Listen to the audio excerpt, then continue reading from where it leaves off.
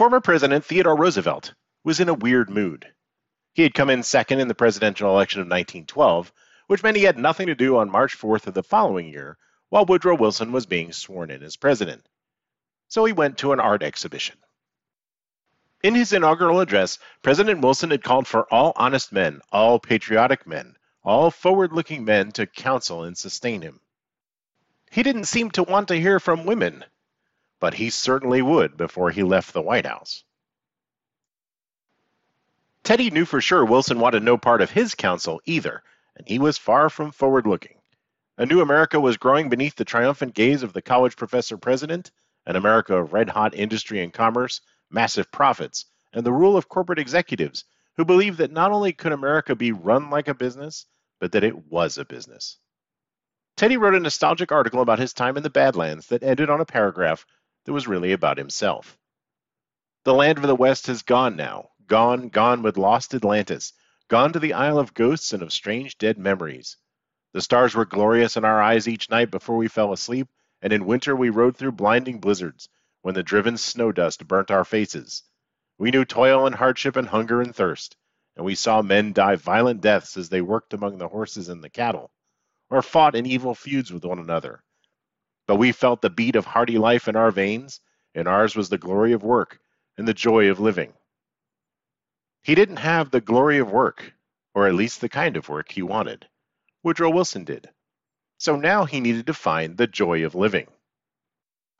Teddy flailed around for a bit after the election, starting his autobiography, writing articles, and planning new books about nature.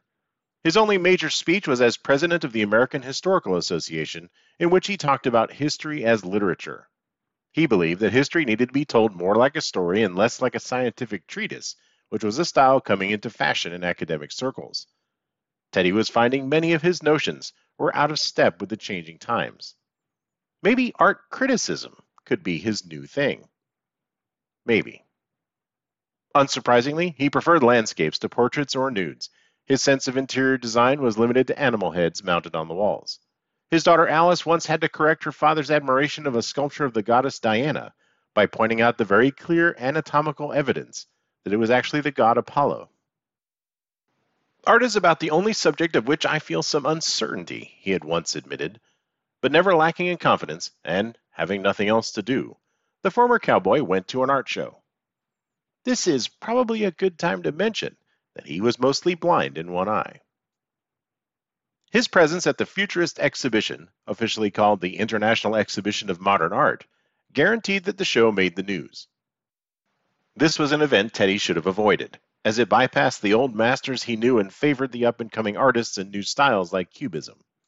Everywhere he went, Teddy Roosevelt beheld the ominous and unpleasant future. His review of the show, like most of his writing after his defeat in the election, was both wistful and served as advice to himself.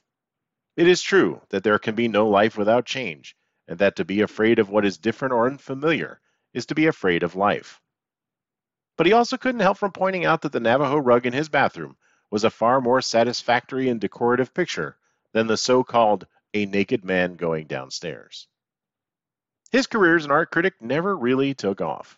He would have to find something else to occupy his time. Woodrow Wilson spent the first few days on the job trying to shake all the Theodore Roosevelt out of his new digs.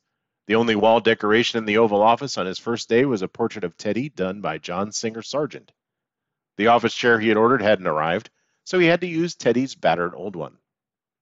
And instead of looking outward to the world as his predecessor had always done, the new president focused on domestic, not foreign policy. He appointed William Jennings Bryan Secretary of State, making America's top foreign diplomat a fellow who believed all foreign provocations could be talked or prayed away. Teddy forced himself not to publicly criticize the new president, but you can bet he wanted to. A month after the inauguration, Teddy gave away his daughter Ethel in marriage. Unlike Alice's White House wedding, this was a private affair with many of Teddy's old friends like Elihu Root and William Howard Taft conspicuously absent, thanks to the contentious nomination fight and subsequent election battle. The comparison between the two wedding ceremonies wasn't lost on Teddy. His friend Owen Wister said that Teddy would likely never again attract such a concourse of familiars. Everywhere he turned, it seemed, even at something as innocuous as his daughter's wedding, Teddy saw his former power waning and future generations demanding to take their rightful places. His granddaughter Gracie wailed loudly during the ceremony, while the new Assistant Secretary of the Navy, Teddy's old job, stood by. Franklin D. Roosevelt, 31 years old, was the only Democrat present, invited due to his relation by blood and his marriage to Teddy's niece Eleanor. After the wedding was over and the bridal couple was off on their honeymoon, Teddy went back to his autobiography, despite telling Ethel that I fairly loathe it now. He wrote uninspired articles to fulfill his magazine contracts. There was some excitement generated by his defamation lawsuit against George Newitt, who had written in his newspaper during the campaign that Teddy was a drunk. The trial consisted of Teddy proving through testimony and affidavits signed by luminaries like Admiral George Dewey that he only used alcohol occasionally and medicinally. He defended his ruddy complexion, saying it was due to high blood pressure. I'm always a great bleeder. I get hurt and bleed so often that Mrs. Roosevelt pays no attention to it. Teddy won his case, receiving only nominal damages. So even after all that, he still had money troubles. I can never afford to be in arrears, he said. As had become his practice after, shall we say, not winning a presidential election, Teddy left the country.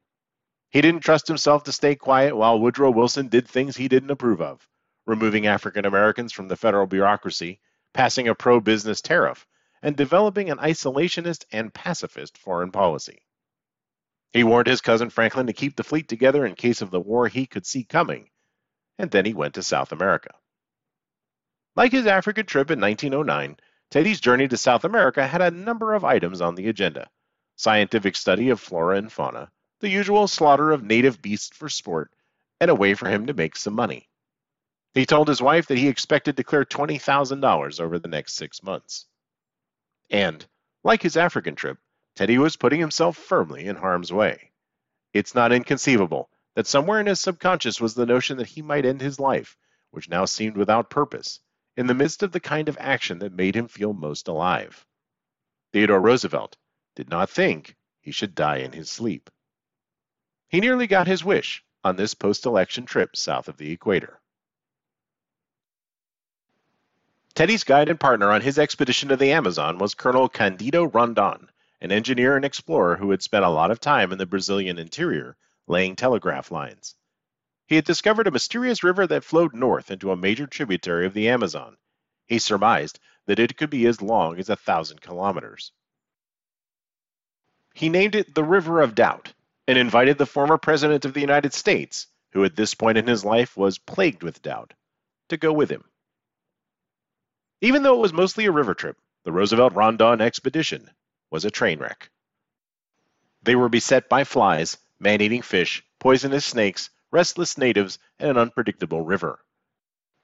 Their canoes got destroyed by the current and new ones needed to be built. Wherever the rapids were impassable, they had to portage the boats and their supplies over land. Teddy was deemed too old and too valuable for the heavy and dangerous work, which was proven right when he suffered a malaria attack, his fever reaching 104 degrees. He lay prone on the jungle floor, his heart pounding, deliriously reciting Coleridge's Kubla Khan. His son Kermit, who had accompanied his father on the expedition, wrote, "Worried a lot about father's heart." Teddy summoned Colonel Rondon and the other leaders of the expedition and told them to leave him behind and keep going. "The expedition cannot stop," he said. "On the other hand, I cannot proceed. You go on and leave me." They refused. One of their number drowned in the river.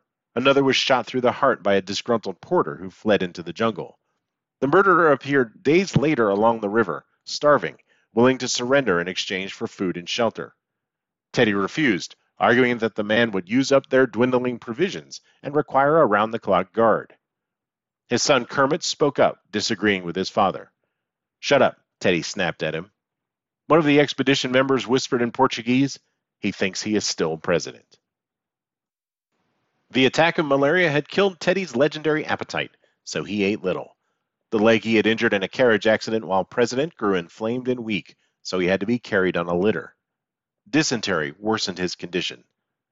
The expedition to survey the River of Doubt turned into a race to get one of the most valuable men in the world safely back to civilization. After a tense 10 days, during which Teddy grew even more emaciated and required camp surgery on an abscess on his thigh, the expedition reached a small town of rubber harvesters. The next day, Teddy managed to stand long enough to make it through a ceremony that formally changed the name of the Duvida, the River of Doubt, to Rio Roosevelt. A photo taken of the ceremony shows a gaunt, weary-looking Theodore Roosevelt, his clothes hanging off of him, who had to brace himself to stay upright. Soon he was carried to a steamboat that would take him up the Amazon toward home. Before he left the country, he made his farewells with Colonel Rondon, his partner on the expedition. "I hope and pray that you will visit my country," Teddy told him. "I will do so," Rondon replied, "when I can help you be re-elected President of the United States." Teddy returned to New York in May 1914, leaning on a cane, his belt tightened 6 inches more than normal, yellow from malaria. He had lost 55 pounds. The news media called him, as they so often like to do since he left the presidency, a spent force.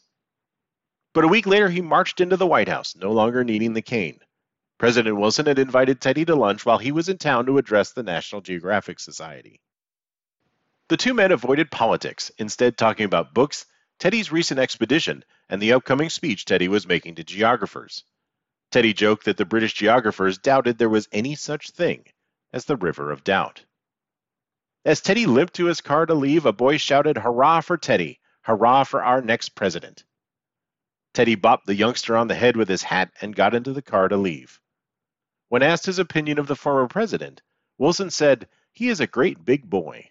There is a sweetness about him that is very compelling. You can't resist the man. I can easily understand why his followers are so fond of him." At the moment, the idea that Theodore Roosevelt would challenge him for re-election in 1916 didn't sound all that far-fetched. Please consider giving the show a good rating on Apple Podcasts and whatever platform you listen on, as well as supporting the show on our Patreon page. There's lots of fun bonus content over there, like how to talk to your pets about history, early access to new episodes, and some free episodes of the show that don't quite fit with the main narrative. It's also a great way to keep the show going. $3 a month or so goes a long way toward keeping the train wrecks on the tracks, and your support means a lot. Go to patreon.com/historiestrainwrecks, and thank you. If you have your own ideas about how to safely spend a presidential retirement, or think that Teddy should have let the murderer tag along with the expedition until they could get somewhere that had a jail, you can Twitter to @HistoriesTrain. You can Instagram, whatever that is, to History's Trainwrecks. If there's a historical train wreck you'd love to see on the tracks, join the History's Trainwrecks Facebook group. And as always, tell every history nerd you know about us. We definitely need to stick together. Whatever collision course Roosevelt and Wilson might have been on, the First World War was going to get in the way. We'll take that up in Teddy Roosevelt's third term, Part 10. On our next episode, Fidel Castro comes out on top after the failed Bay of Pigs invasion and demands an unusual reparation from the United States. Stay tuned for Tractors for Fidel Castro.